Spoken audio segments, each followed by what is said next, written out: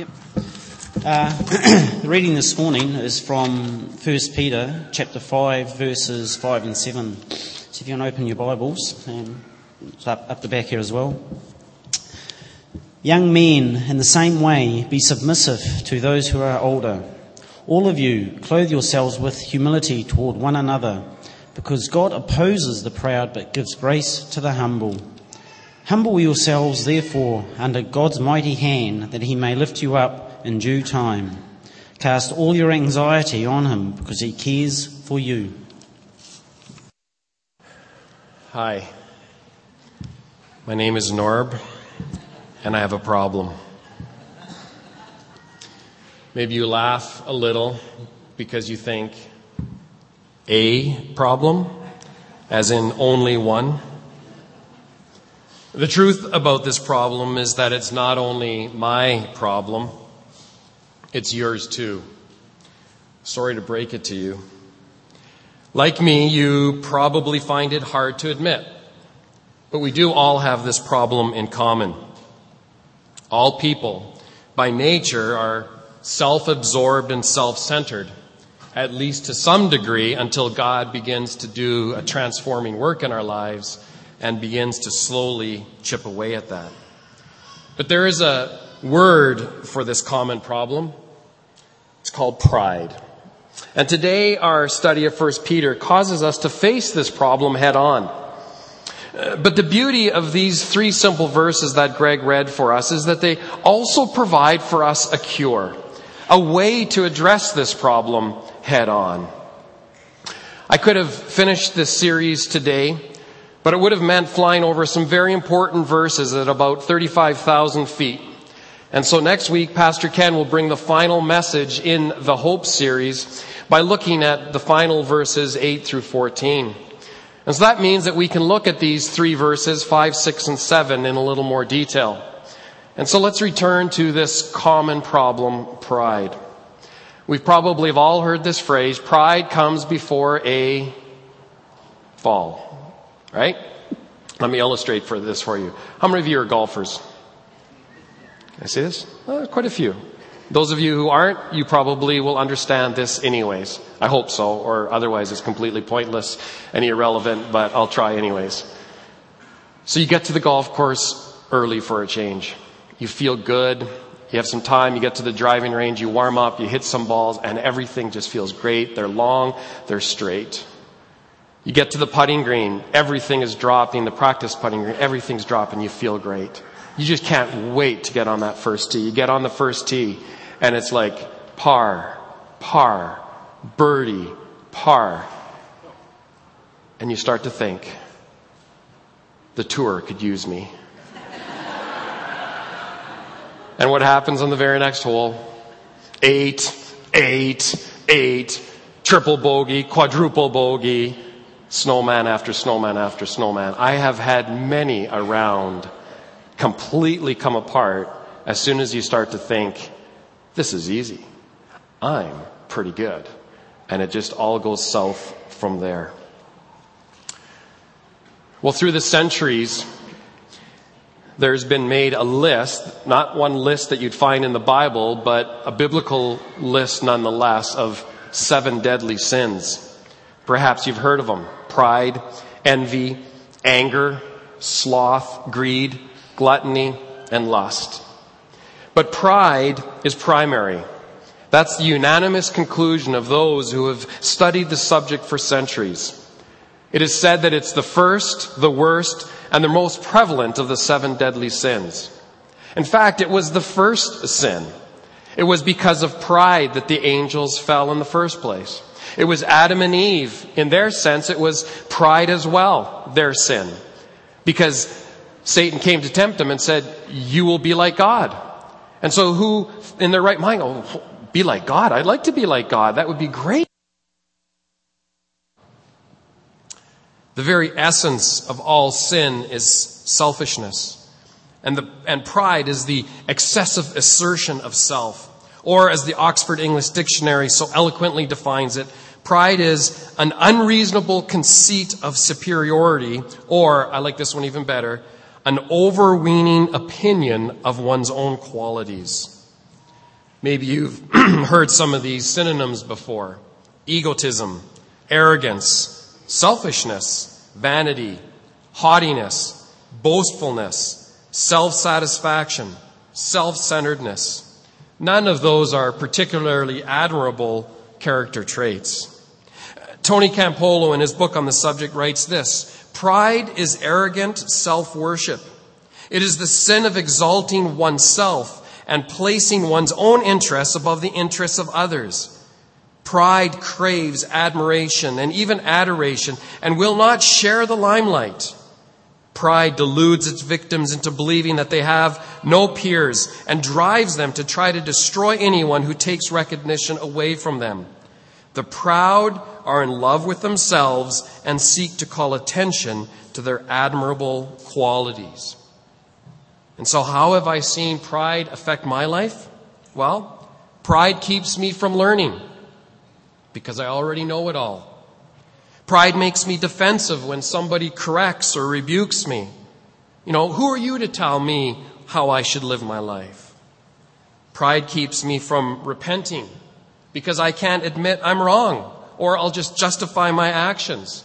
I love to listen and almost study apologies when they're made by public figures. We saw one this week, if you're following the news. You often see politicians stand in the House of Commons to make some apology for some mistake.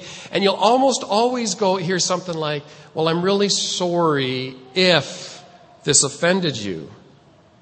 Right? Or I only it was really only intended as a joke.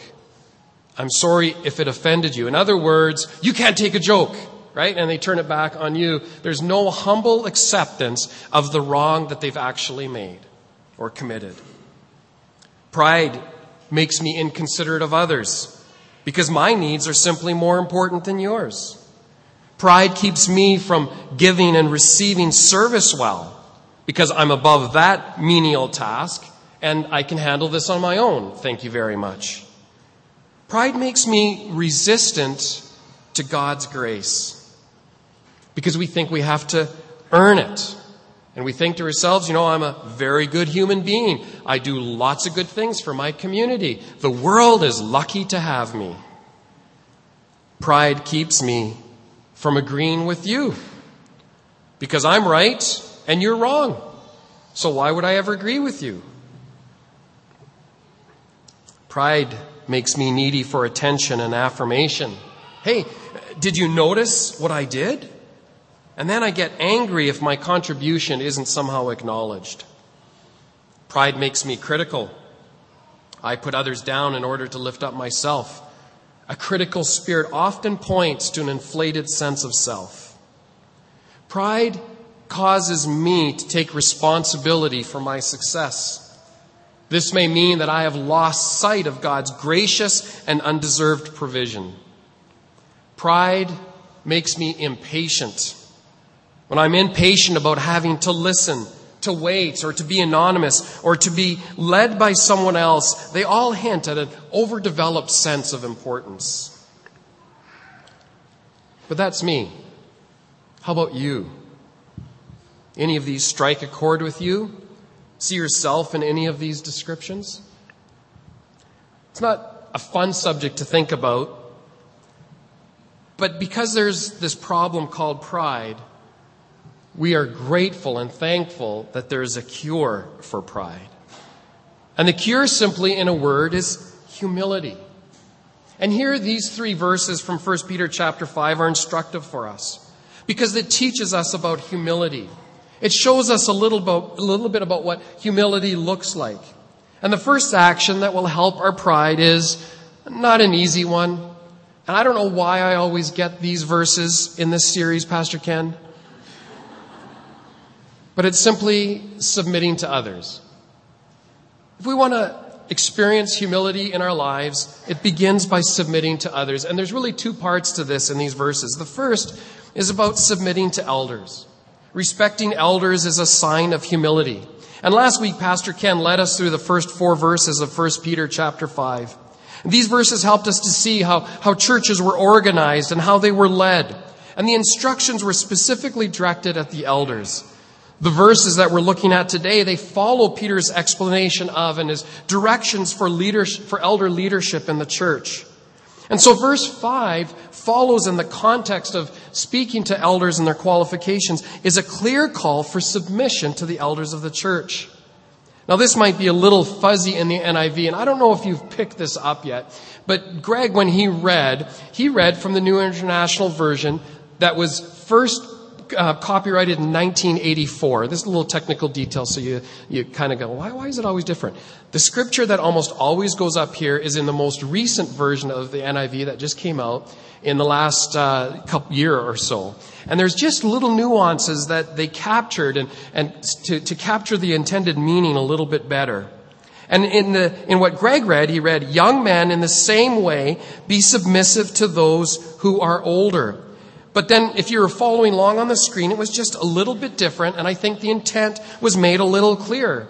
There we would read, in the same way, you who are younger, so it kind of puts all of us in that category to a certain degree. It's not exclusive to young men. It says, submit yourself to your elders. The same verse in the New Living Translation says this, in the same way, you younger men, so it loses some of that gender neutrality in a sense, but it goes on to say, must accept the authority of the elders.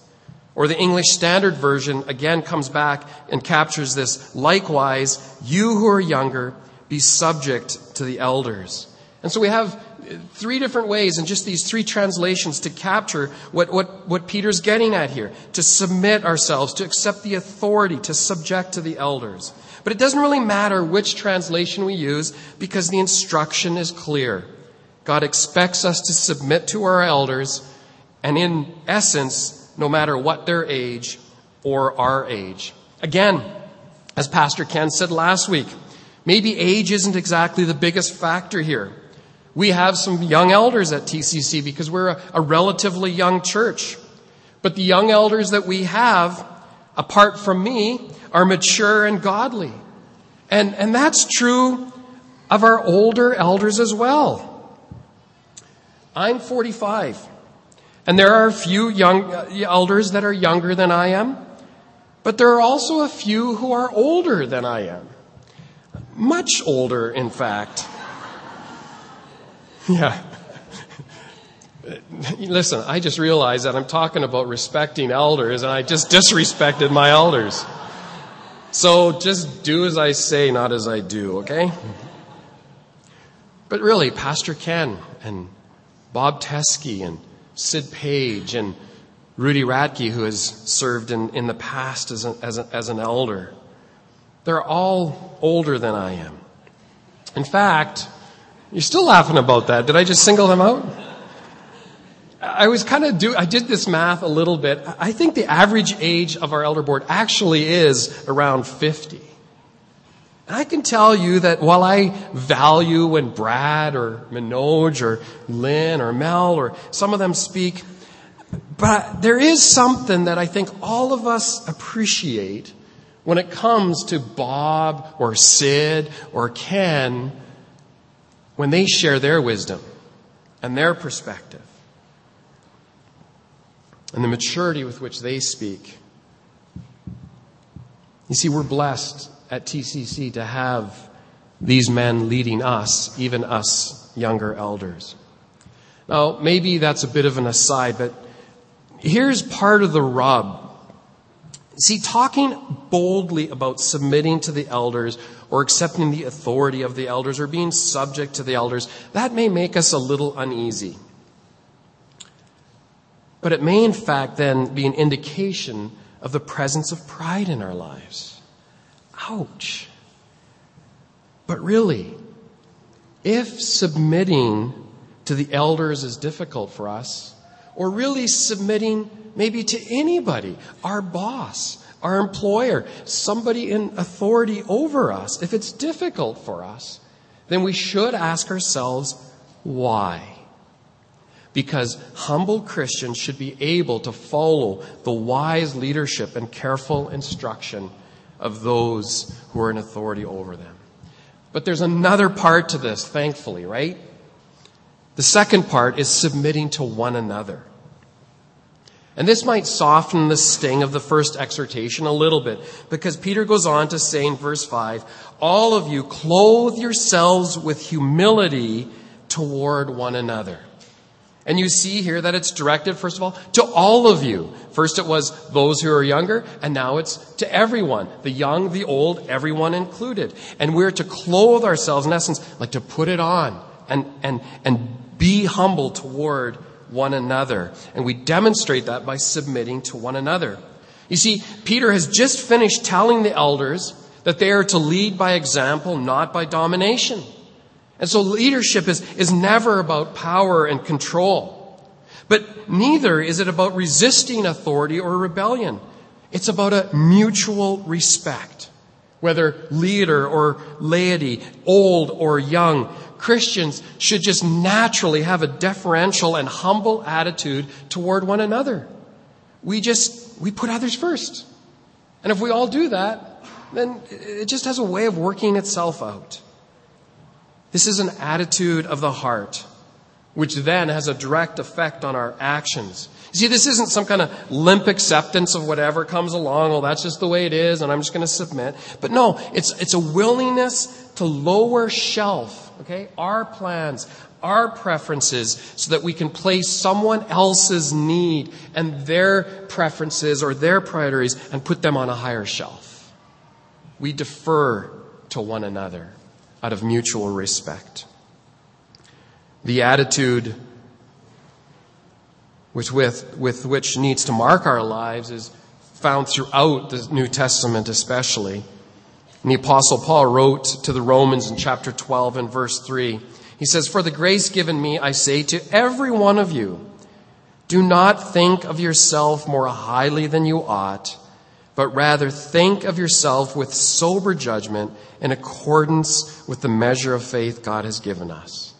That is the attitude that we all need to have. Now, not only are we to submit to others on a horizontal plane, we also find a cure for our pride by submitting to God. By submitting to God. Andrew Murray, in his book, Humility, writes, "Without humility, there can be no true abiding in God's presence or experience of His favor and the power of His Spirit. Without it, there can be no abiding faith or love or joy or strength."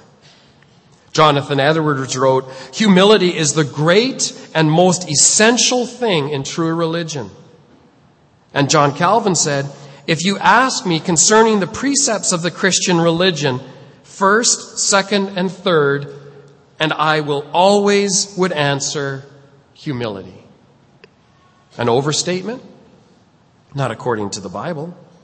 Scripture repeatedly links our humility and the quality of our relationship with God. There's approximately 150 verses that address God's outlook on the humble and the proud. Let me give you just a few. Psalm 138, verse 6. "Though the Lord is on high, He looks upon the lowly, but the proud He knows from afar." He sees them coming. Proverbs 29:23. "A man's pride brings him low, but a man of lowly spirit gains honor." Isaiah 66:2, one of my favorite verses. "This is the one this is the Lord, esteem. He who is humble and contrite in spirit and trembles at my word." It's a good verse, isn't it? This is the one that the Lord esteems. He who is humble and contrite in spirit and trembles at my word. Matthew 23:12, Jesus said, "For whoever exalts himself will be humbled, and whoever humbles himself will be exalted." James chapter 4, verse 6. He quotes Proverbs 3:34, which Peter quoted here in verse 5 as well. "God opposes the proud, but gives grace to the humble." You see, the bottom line is that humility is not an option for those who know God. It is something that we have to humble ourselves before God. We have to ask Him to transform our lives, to chip away at those things that really reflect not his character, but our fallen nature and that selfishness and the self-centeredness. But he just keeps molding us and shaping us. Yeah, I think that when you're a follower of Christ, that there is a sense that we all have a desire to have a deeper relationship with God. And we look at spiritual disciplines to somehow make that happen. And we focus on prayer and worship and Bible studies. And they're all good things and they all help. But I also would say that without humility, I don't think spiritual maturity can ever happen. Because humility is really, in essence, the most important thing in the Christian life. Because we submit ourselves to God and his will for our lives. He's God and I'm not. Jesus taught, "Blessed are the poor in spirit." What do you mean? He was referring to those that are humble, those who recognize their true spiritual condition. But he says, "Blessed are the poor in spirit, for theirs is the kingdom of heaven." Matthew 5, verse 3. And so what is humility? It's not a self-hatred or lack of self-confidence. Rather, it is the ability to see ourselves through God's eyes. And that makes sense, doesn't it? Because after all, pride is like a spiritual veil that blinds us to the truth about ourselves. In other words, when we're full of pride, we can't even see it. But humility, it causes us to tremble at God's word. It sensitizes us to his voice. It opens our ears to his instructions, and it deepens our gratitude. And it leads us into a deeper dependence upon God because we know how desperate we are for him. That we need him. And by his grace and his favor and his mercy, he is there to provide for us what we need. You think about it. The Bible tells us that God esteems the humble. He dwells with the contrite and lowly. He blesses the poor in spirit. He gives grace to the humble. He guides the humble and he teaches them his way. So simply put, we humble ourselves before God and we submit to his will. Now, I've always wondered what God's opposition looks like. Because quoting Proverbs 3:34, Peter says that God opposes the proud, but gives grace to the humble. Can God be against proud people? And if so, how would we know? What would it look like? I really don't have any good answer for you. I'm just kind of thinking out loud and maybe something for us to ponder further. But it does say that God gives grace to the humble. And then Peter goes on to write in verse 6, "Humble yourselves, therefore, under God's mighty hand, that he may lift you up in due time." And so there it is again. We humble ourselves under God's mighty hand. So how do we submit to God? I think Peter anticipates the question in the minds of his readers. How do we show that we've humbled ourselves under God and submitted to his will? And so verse 7, Peter writes, "Cast all your anxiety on him." Wow, that's it? I thought it would be more complicated than that. You see, the anxiety that was being faced by Peter's first readers was clear and unmistakable. They lived their lives under the constant threat of persecution.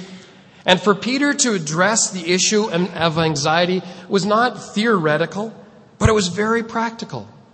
As normal people living in their day, professing faith in Jesus Christ, they worried about the things that people worry about.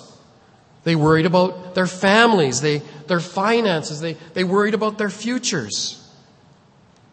Actually, when we think about it, we realize that the things that produce worry or anxiety in the human heart are the same in every century.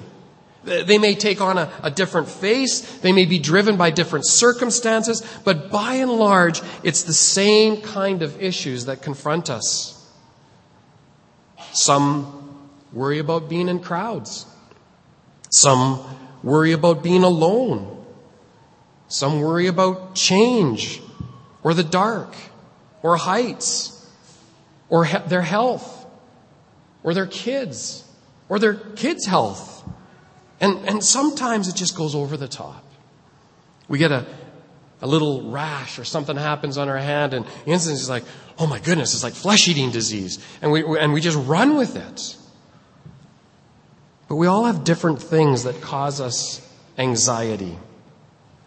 But anxiety has a similar effect on us all. It makes us uneasy. It wipes the smile from our face. It clouds the future. It accentuates the past. Chuck Swindoll, in writing about the subject of anxiety, wrote this: "Stubborn anxieties work like petty thieves in the dark corners of our thoughts as they pickpocket our peace and kidnap our joy. Left to do its insidious work, anxiety will eventually drain us of all resources and leave us emotionally bankrupt and spiritually immobilized." That's a good word. You see, the word which Peter uses here for anxiety has as its root to divide or to distract. And again, that's very descriptive for us, right? It helps us understand because it's that distraction in our minds. It causes us insecurity and instability and uncertainty, and it just rumbles around in our minds and we turn on it a little bit. And then it starts to fuel our fears and maybe eventually produce in us this experience that probably has been known to all human beings at one point or another, an almost paralyzing anxiety. What do I do now? And Peter doesn't say that we should deny our anxiety or ignore it or run from it, as some try to escape, and it often becomes the source of addictions and everything else. But anxiety follows us around. Have you ever noticed that? If you're anxious at home, you'll probably be anxious at the cottage. But what Peter does say is this: cast all your anxiety on him. And I love that word because it's a decisive, it's an energetic, and it's a descriptive action word. It means literally this: to hurl or to throw or to chuck or to get rid of. Let me draw the word picture for you. Have you ever noticed the difference between the movers that come to take your precious possessions out of your home and put them on the truck? Now, if they were chucking and hurling and getting rid of, you'd be like, hey, buddy, show a little care, would you? But have you ever watched the garbage guys picking up the garbage once a week during the summer? Right? What do? They take that garbage that you've got bundled up in bags and garbage cans, and they pick it up and they hurl it as far into the back of the truck as they can. And then the next one and the next one. And you can watch them as they go down the street. It's the same action at every place. They just chuck it in there. They are getting rid of it. So instead of being weighed down by the burdens of our anxiety, Peter says that we are to hurl it, to throw it onto the Lord. You see, worry is really, in essence, a form of pride, because it involves taking concerns upon ourselves instead of entrusting them to God. And our willingness not to take matters into our own hands, not to struggle in self-pitying anxiety, is an expression of our humility. Because humbly acknowledging God's ultimate control can take away our anxiety. You see, when we take matters into our own hands, we are often indicating an absence of humility because we're concerned with ourselves rather than with God. What we're really saying is that we can't trust God. And not trusting God is an indication of pride in our lives. Now, this is not to say that our issues are unimportant or to say that we shouldn't be concerned, but they must always be brought into the perspective that we have a God and a Father who is incredibly interested in the details of our lives. He knows all that we have to face. And that is why Peter can write, "Cast all of your anxieties on Him because He cares for you." Let those words settle. He cares for you. You are His personal concern. And the real issue is, do we believe that? God knows you exactly. He knows you intimately. He knew you when you were intricately formed in your mother's womb. He made you exactly as you are. And not only does He know you, He knows all about you. There's no issue that we ever face in our life that is beyond His knowledge. There is no issue that He is unconcerned about. He cares for you. You see, this simple phrase, we can't gloss over it because it's really a distinctive belief of Christianity. We have to be experiencing this for ourselves so that we can express it to our friends. Why? Because we live in a world where people want to know that somebody cares. And if we can say to people, "I know a God who cares for you," or we live our lives in such a way that people ask, "What is it about you? Why are you the way that you are? You have this uncanny peace about you. You don't seem to ever get anxious." And our response is, "Oh yeah, I do. I worry about things. I'm no different than you are." Well, then what do you do with your anxiety? How can you explain it? "Oh, I cast it to the Lord." You cast it to the Lord? Yeah, because He is my God, and He's my Father, and He cares for me, and He cares for you. See, as followers of Christ, we have to humble ourselves and submit to God. Not with some false cry of bravado, "I can handle anything that comes my way." Not by saying I never get anxious, not by running from it or denying it, but doing exactly what the Bible says we ought to do. Humbling ourselves under God's hand, saying, "Father knows best." And on the basis of that, giving to Him all of our anxiety. We may not be able to remove the cause of our anxiety. We may not be able to remove our unemployment. We may very well have a doctor's appointment scheduled this week because we have an unexplained pain in our side. And we're uncertain, and our mind is racing.